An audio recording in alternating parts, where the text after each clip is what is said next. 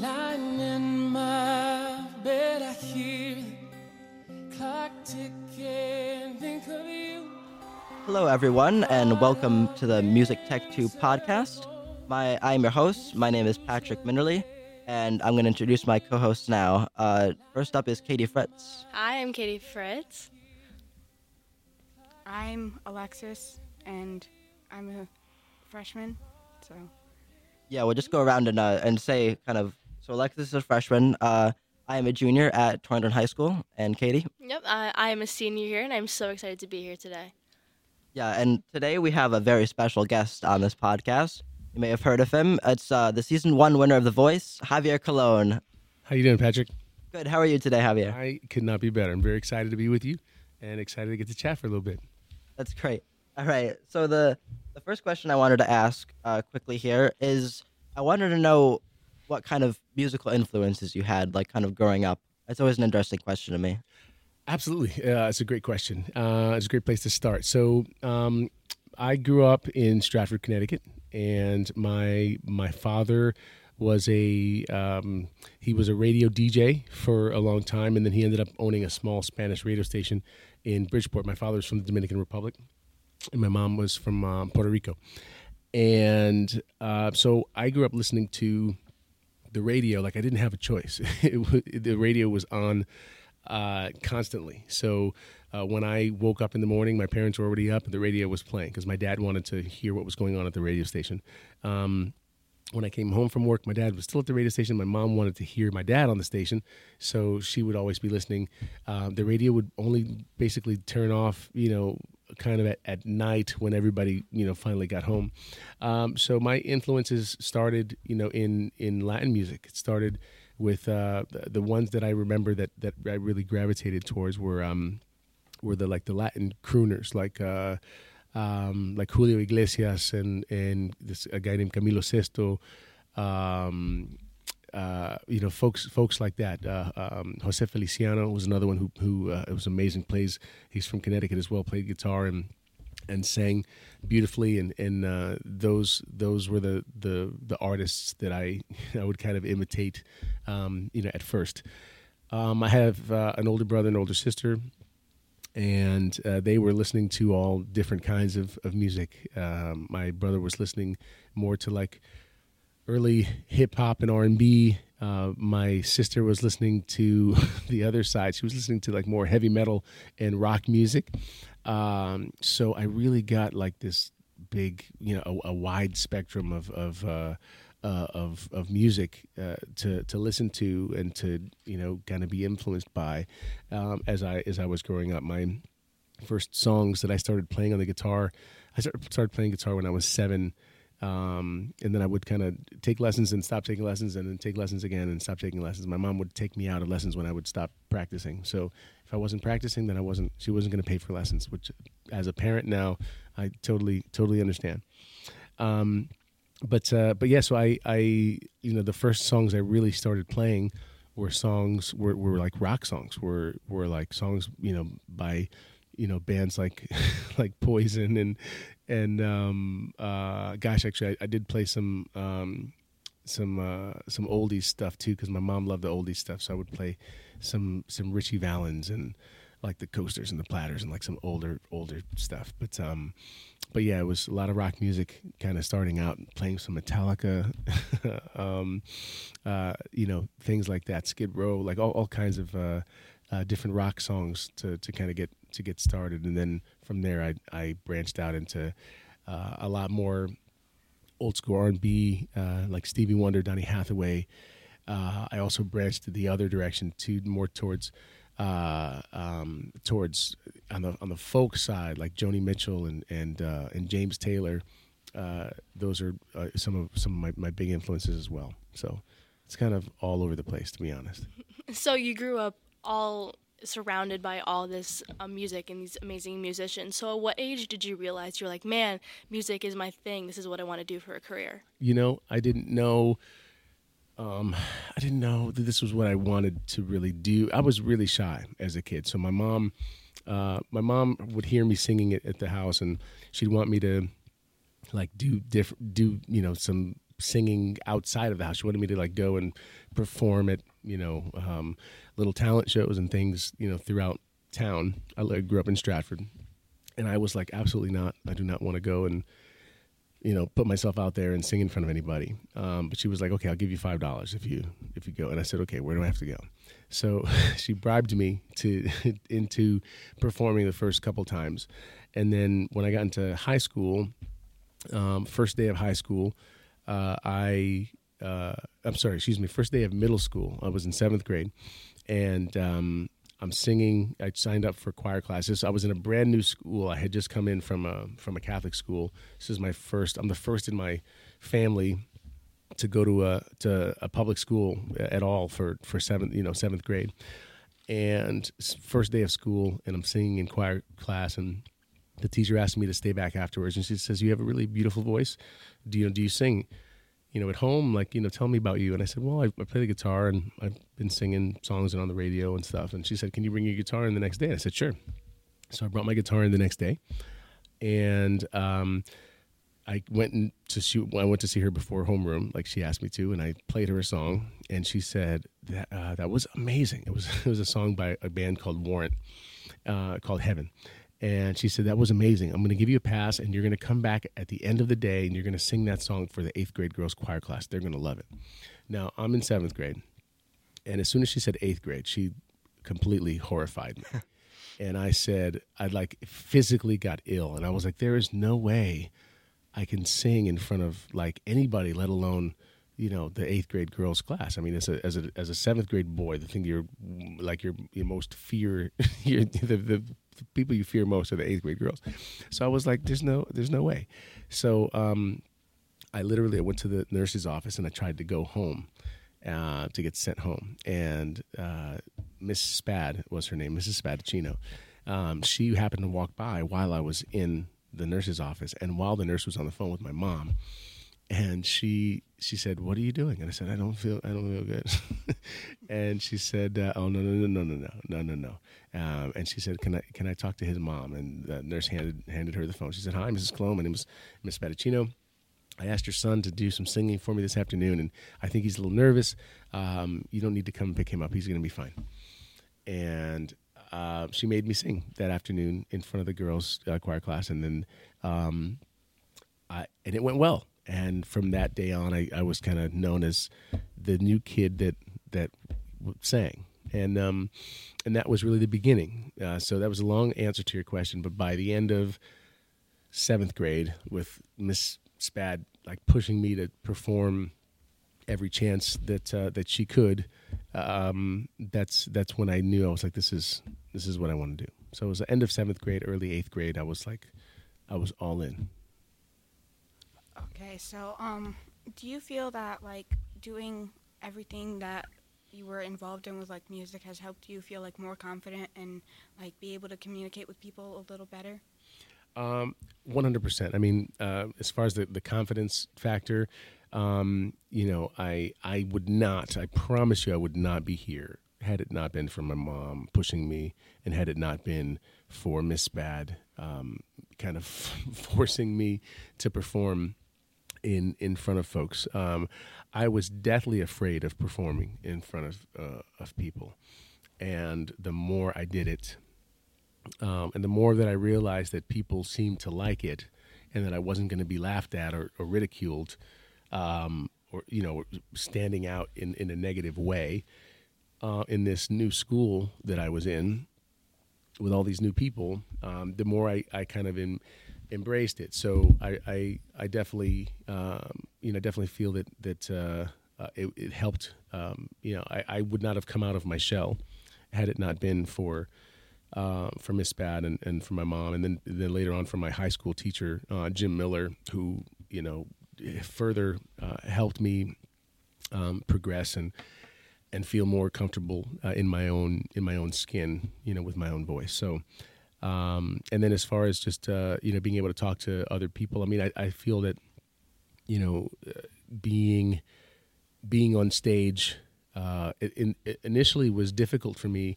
The singing part wasn't difficult, but it was the talking in between songs, where you're supposed to look and feel normal and comfortable on stage, sometimes that part took a little while to get comfortable just talking to audiences, and feeling comfortable up on stage. I feel very comfortable now, but it wasn't always the case. That took some time, but I think getting comfortable on stage definitely helped me just be comfortable in life and in conversations just that happen every day. Just being able to talk to a random stranger, anybody who kind of happens to come up, I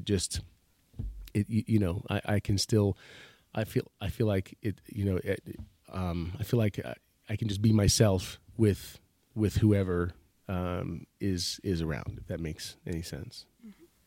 So you talked about like kind of getting your start in music, and I want to know what was like the process when you like started making your first album? Like what kind of drove you to do that, and how did that kind of work?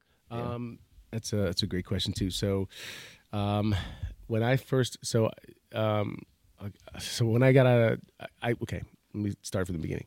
So when after high school, I went to college. I went to the Hart School of Music. I got my degree in music education. I knew I still wanted to, possibly pursue singing professionally, but I didn't know exactly how. And then I was in a band while I was a senior in college. We were kind of just doing shows around Connecticut and Massachusetts and New York. And we happened to open for a group called Soul Live. One day, I think it was at Toad's we were playing. And I had to leave right after our set, and I couldn't even stay to watch them because I had student teaching the next morning. I had to be there like 6, I'd wake up at 6 a.m. Or earlier. So I left quickly, but I guess the story has it that Eric Krasno, who was the guitarist, who was the guitarist for Soul Live, had gotten my number from my keyboard player, and he gave it to a gentleman by the name of Derek Trucks.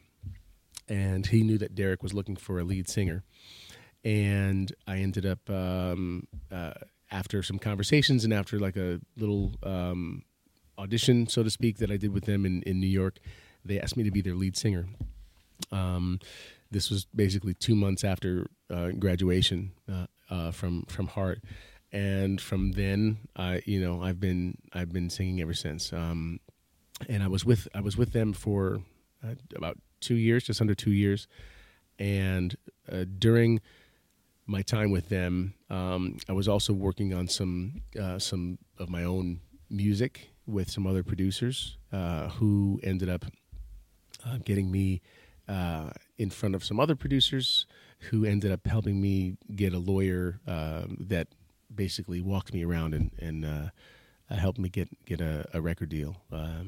We had ended up having this crazy bidding war between 5 different labels, and I ended up choosing Capitol Records, and that's how things started. I ended up leaving the Derek Trucks band and started working on my own solo project. Mostly, we did most of our recording was either in Bronxville, New York, where the producers that helped me get signed had their studio, Evan Rogers and Carl Sturken, and Kevin Cloud, who was the person that I initially met. He was from Los Angeles. He's the one who started it all. But yeah, so we did some recording in Bronxville. We did some recording in Los Angeles as well. Some in Nashville too. So either from the time like 7th grade when you like started to realize like, yeah, I like music, from the time like you were on The Voice, whether in a band or solo, did you have any major setbacks or anything that like set you off track a little bit? Yeah, I mean, there's in the music industry that there's more setbacks usually than there are success stories. There's people on your team that steal from you. There's folks that don't have your best interests at heart. There's folks that, especially there's folks that will promise you the world. They promise you that this is going to happen and that, hey, by this time next year, you're going to be headlining here, or you're going to be doing this, or you're going to be doing that. And it's just not, they may have good intentions, but they may also know that what they're saying is not necessarily set in stone, but it's something that sounds good to say, and that it'll get you excited when they say it. So they'll just, say it, without care of whether it actually comes true or not. And when you're new in the business, you think that, like the rest of your life, when people, say something, that they mean it, and they're going to follow through on it. But unfortunately, that's not always the case. After I was signed with Capitol Records, we released an album, and then I released 2 albums, and they had promised me the world and said this was going to happen and all of this and all of that, but then it didn't happen. I ended up getting dropped, or I kind of also asked to get out of the deal, because I knew that they weren't really behind it anymore. And what I didn't want to happen was, it's great to be on a record label, but it's not great to be on a record label that doesn't want to do anything with you, and that you're basically just being shelved and you can't go anywhere else because you're still, contractually bound to a record label. So that is worse when you're stuck somewhere. So I didn't want to be stuck somewhere. So I was able to get out of that contract, but that was definitely a setback. That's not the way I wanted it to go. It's not the way I envisioned it. That's not what people told me was going to happen. But it happened, and I'm a firm believer that everything happens for a reason. And it was part of the story. It's part of the way things had to go in order for me to get to where I am now. So, I'm not mad at it. I wouldn't change it. There's definitely some things that I would change, but a lot of it, I wouldn't. Did having your setbacks that you had, did it kind of give you more courage to just keep going? Sometimes yes, sometimes no. Sometimes you have a setback and you think, well, that's the end. I remember, for example, after I lost my record deal, I was trying, we had five labels that were trying to get me to sign before I chose Capitol Records. And then I did these 2 albums with Capitol Records, and they didn't work like we wanted them to. I ended up getting out of that deal and then going back to those other labels and saying, hey, I'm free now. I'm ready to to do some things. And they were like, yeah, no, it's cool. We're going to pass. And then I went to see some different record labels, and they wanted to pass. And then I finally thought that I was going to get signed by Blue Note, which was the folks who had Norah Jones, and they had some really up and coming artists that I was really hoping to kind of fit in with and be a part of on their roster. And I did a big showcase for them in New York in the January of 2011. And I really thought they were going to sign me. I met with them 3 times, and I got word a couple days after the showcase that they were going to pass. And that setback I thought was like the dagger. I was like, that's okay. My career is over. I better start thinking about, what else I'm going to do, because, I have a wife and 2 baby girls, and I've got to make sure that I can provide for them. And right now things are getting a little tight. I was riding the wave of the Capitol Records success as far as I, could possibly ride it. But it was time to, possibly look at doing something else. And that 2 weeks later is when I got the email about The Voice. And that whole thing began. So where one minute you think the dagger has been set, and then 2 weeks later something else happens and changes your perspective and your outlook and the possibilities. So that's just, I mean, that's the music business in a nutshell. You know, you go from feast to famine and right back again. You know, you never know what's going to come sometimes, but you just, you know, for someone like myself, you're happy to be part of the conversation. You're happy to be along for the ride. So you mentioned The Voice, and kind of like after all those setbacks, how did it feel to kind of like get that sort of big break that kind of every artist is hoping for, I guess? You know, I felt, you know, as it was happening, I didn't know how big it was going to be. You know, this was season 1. This was a brand new show. Nobody knew anything about it other than it had been done in Holland, and it was a huge success there. And it beat the Dutch Idol and the Dutch X Factor and by miles in the ratings. And they were doing it in the U.S., and we were kind of the test subjects, you know, for this new show. I had known of other shows that had started and, you know, and didn't do very well. So, you know, honestly, I had no idea at first how it was going to be received. But you know, we recorded the first parts of the show, you know, a couple months before they aired on television. And I remember once they started running commercials. They started running commercials on NBC, like right in their prime time, like right 7, 8, 9 o'clock time slot. And I remember we were actually in the studio recording one of the songs that we had just performed on The Voice.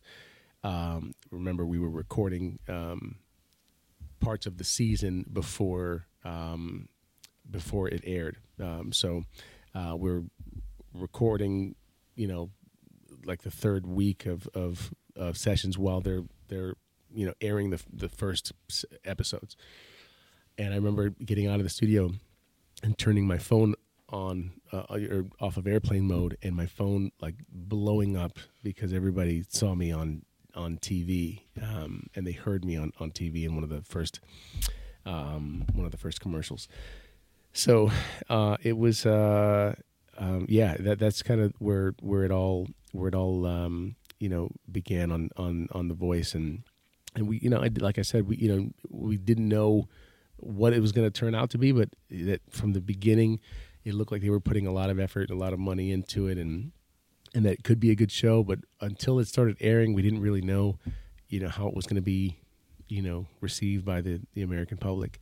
And after the first episode, you know, everybody was really, really happy. There was a lot of viewership, millions of folks had tuned in, millions of households, and I don't remember what that first episode was, but it was like I don't know, somewhere in the 6-8 million, you know, households tuned in, which I think was phenomenal, and it just it was up from there. What was your support system like while being involved with The Voice? So from a show perspective, we had handlers that would kind of get us to where we needed to be, would help, you know, answer our questions, and you know, there was a lot of us kind of sequestered in this hotel that we weren't allowed to leave.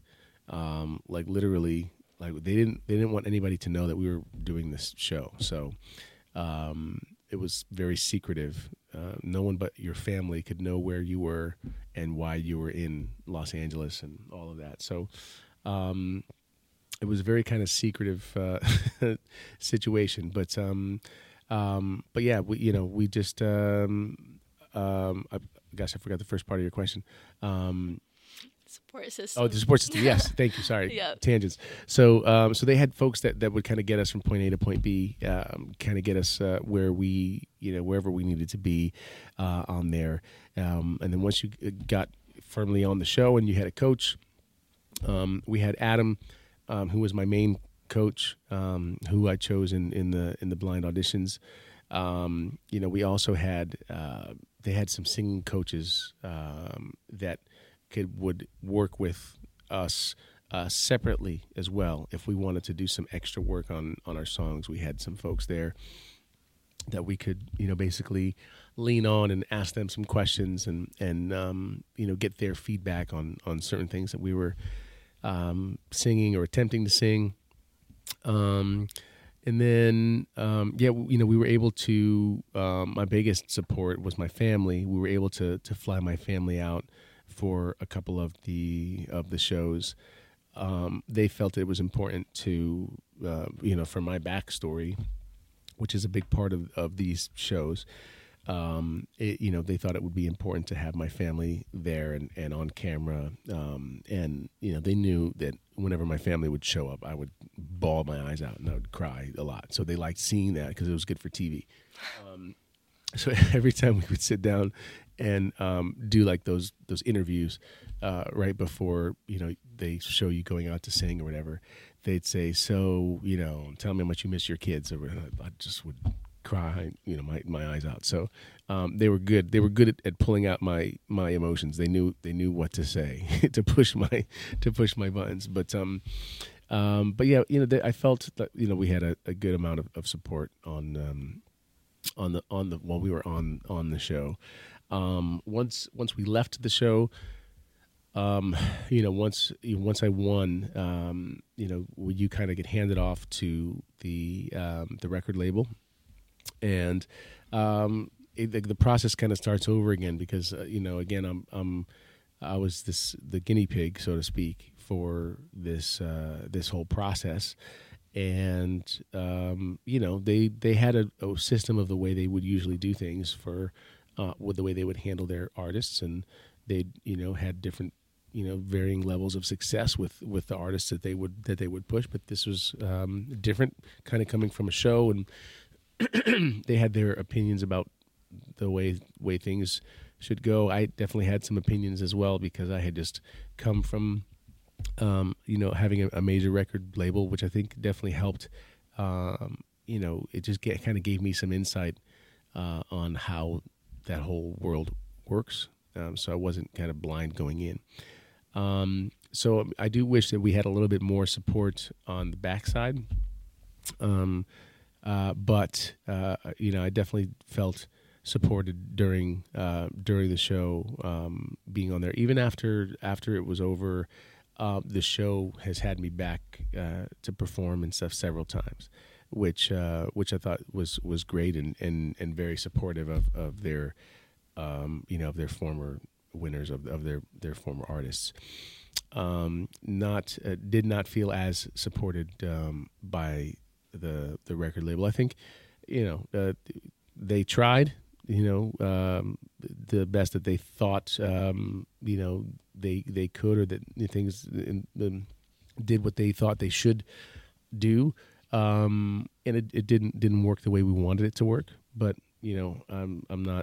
I can't complain. It still has changed my life for the better. I still get to tour around the country and around the world. I get to sing for folks all over, and I get to live the dream that I wanted to live, ever since I was a 7th, 8th grader. So I can't complain about it. It is what it is. It's the music business, and that's how it goes. What was your favorite experience being on The Voice? Oh gosh, there were lots of great experiences on The Voice. Probably one of my favorites. God, there were so many. Singing "Man in the Mirror" with Adam Levine was super cool. That was a favorite moment. He bought me a suit for that performance. He bought me this crazy Yves Saint Laurent's suit that I was like, I don't even know what this is. It was some crazy, amazing cities. He wanted us to kind of be matching or whatever. So he bought me this great suit, and we sang the song together, and it was awesome. The blind audition definitely has a space in my heart, because it was the first time being on the stage and getting to perform for folks. I was definitely nervous there, but to be able to get the 4-chair turn and get to choose my coach, that whole process was awesome. and getting to see my wife and kids after was super special. Probably the one that takes the cake for me was the very last episode. I got to sing an iconic song with an iconic artist. I got to sing a song called "Landslide" with Stevie Nicks from Fleetwood Mac, and that was like, I mean, there are people that go their whole careers in music and don't get to do something like that. So to be able to do that at the end of the show was so special. Even Adam was like, I'm so mad. He's like, I set this up for you, and I'm so jealous because you get to do it and I don't get to do it. So, and that's Adam Levine, who's has been performing with his band Maroon 5 for ages, and just they were on the top of the world, and he was saying that. So I knew that it was a very special opportunity. I knew that I was very lucky to get to do it, and it was something that I'll never forget, for sure. Speaking of Adam Levine, how was it like after The Voice, collaborating with him on your album for that one? It was awesome. He was kind enough to be willing to jump in and perform a song with me on my record. We did a song called "Stand Up, Man Up." That was produced by a guy named Martin Treffy and Pharrell Williams, which I think we all know Pharrell. And it was great. Adam was very supportive after The Voice. He was actually, would kind of voice his frustration with the record label, and how little he felt they were doing to kind of help promote their the artists afterwards. And he's kind of remained vocal about his displeasure with how they handle things, but he was very supportive himself. And for example, a year after I won, he took me out on the road. We did some shows in the U.S. and then we did this South American tour. We started in Mexico. We did 3 shows in Mexico, and then we did 3 shows in Brazil, in Chile, in Paraguay, Argentina, and Peru, which was phenomenal. He knew that I spoke Spanish, and I said, "Hey man, let me, I'll open those shows for you if you want." And he was like, "Let's go." So I did, and I'm telling you, those were the best shows of my life. They were just incredible. The crowds were absolutely full of music lovers and folks who just wanted to have a good time, and they loved Maroon 5, and when I was going out on stage, I was like, these guys are going to be, the lights are going to go down, they're going to think Maroon 5's coming out, and then they're going to see that it's just me, the opener, and I was kind of bummed about that, but they never let me feel that way. I felt like every time I walked out on stage, they made me feel like I was Justin Bieber or something. It was phenomenal. So Adam helped make all of that happen. So very, very grateful to him for helping however he could to help push me and get my name and get my music out there. Were you able to keep in touch with any other contestants on The Voice or anyone else involved in The Voice? Have you been able to keep in touch with them? Yes, I have. There are still some folks that, thank goodness for social media. We keep in touch with the folks a lot. That way, I kind of can see what everybody's up to and what folks are doing. I still do see some contestants every now and then that happen to kind of come through town. I still keep in touch with Adam from time to time. We haven't talked in a little bit, but if I'm in LA and he's around, if he's around for some golf, I'll reach out. When he comes to Connecticut, which it's not been for a little while, but when he comes to Connecticut, I'll definitely go and see the show, and if he has time, we'll take him out to go play some golf as well. Freak out the folks at the country club when when Adam shows up. It gets a little crazy, but we have a good time. We try to keep it under wraps as best as we can, but somehow everybody seems to find out about it. But we have a good time. So I still keep in touch with some of the folks, here and there. So you mentioned golf. Is golf another one of your hobbies that you enjoy? It is. I am an avid golfer, and I recommend it. I recommend it to all of my my musician friends, to all of the folks that are coming up that say they want to get into the music business. I always tell them all the things about music, but then I tell them they should also play golf, because golf is one of those things that brings a lot of folks together, and it gives you an opportunity to talk to folks for probably 4.5 hours that you have with a person, and it's an easy way to kind of get into a circle that you might not have been in before. If you get invited to play golf, you need to go, and you need to also not make a fool of yourself at the same time, and kind of know the rules and all the things. So it's good to have a little knowledge of golf, and I will tell you this honestly. I mean, because I play golf, I do a lot of these celebrity golf tournaments and things like that.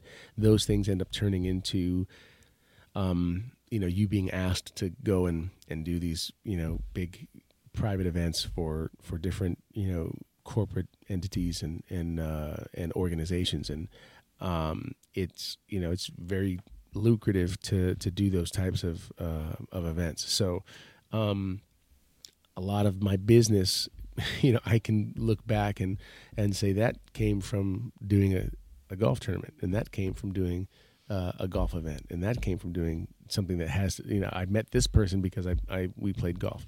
So I say that, because it's golf has definitely impacted my life, and it has impacted my career in a profound way. So I definitely am thankful that I started playing golf when I did. I wish I played earlier. Wish I started playing in high school. I did not, or even earlier than that. I didn't start playing until after college, but it's a part of my life now. My middle daughter, who's 13, is now playing golf, and we get to play golf together, which is super phenomenal. I get to caddy for her. She's going to start high school next year, and I'm going to try to do some caddying for her if I can in some different little events. But yeah, golf has been a big part of my life for the last 20 years or so. So I'm very very grateful for golf. Now, staying on golf, do you remember what your best round was of golf? Kind of where was it, I guess? Do I remember? Of course. Of course I remember. So my best round ever, I shot in Los Angeles at a place called Woodley Lakes Golf Course in Van Nuys, California. I do not remember the exact date, but it was probably, let me see, three or 4 years after I started playing, and I shot a 1 under 71. Which anything under par is amazing, and I've only done it one time, but 1 under 71 was my best, and I've not been able to top that, but I've had a lot of fun trying over the years. What other hobbies do you enjoy?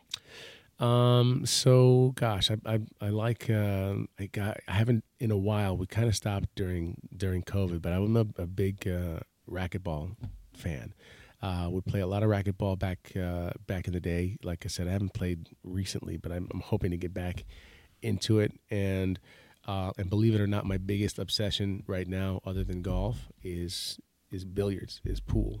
During the pandemic, I got a pool table at the house, and I absolutely love to play. I play in a league, and I play every Tuesday, and we have the best time. Our Masters team made it to the World Championships in Vegas last year, and we actually got in the money, which means that we were, we won. That we got into the fourth round and got a little bit of money. It wasn't a lot, but it was something to take home, and that's my biggest obsession. If I'm not playing golf outside, I'm probably playing some pool inside, and making music. Shooting some TikTok videos in the late evenings.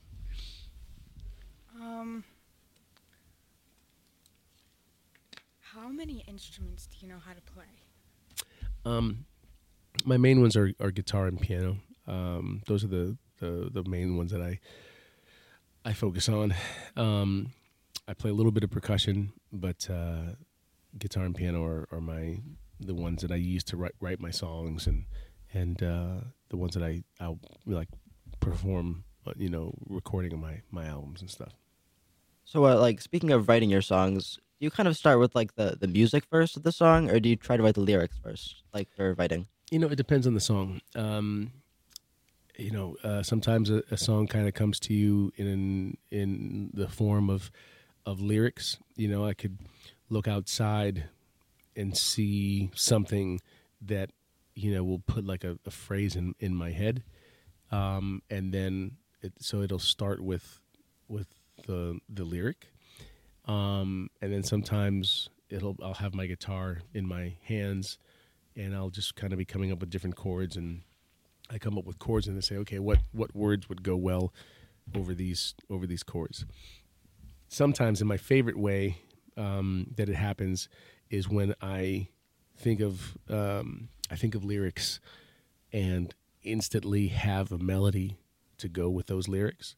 So as I'm thinking of them, I'm thinking what that melody might sound like, and then once I hear a melody, I'm also thinking of the chords that would go underneath. That's my favorite when they all kind of come together. It feels like you didn't even have to work for it. It just was like there. That's my favorite. It doesn't always happen that way, but I like when it happens that way.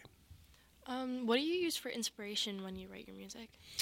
I write a lot about my family. I write a lot about things that I see, in the world. I write a lot about different experiences that folks go through. I write a lot about love.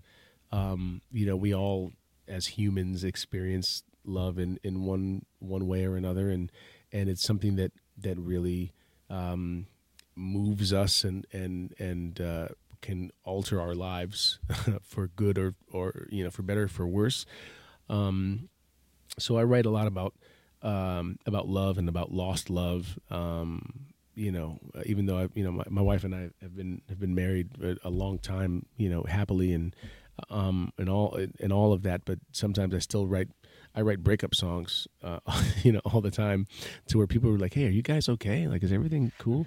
And I'm like, "Everything is great," but I still remember what it's like to get dumped or to feel like this this situation is no longer right for me. That doesn't mean that that's my current situation in my own life.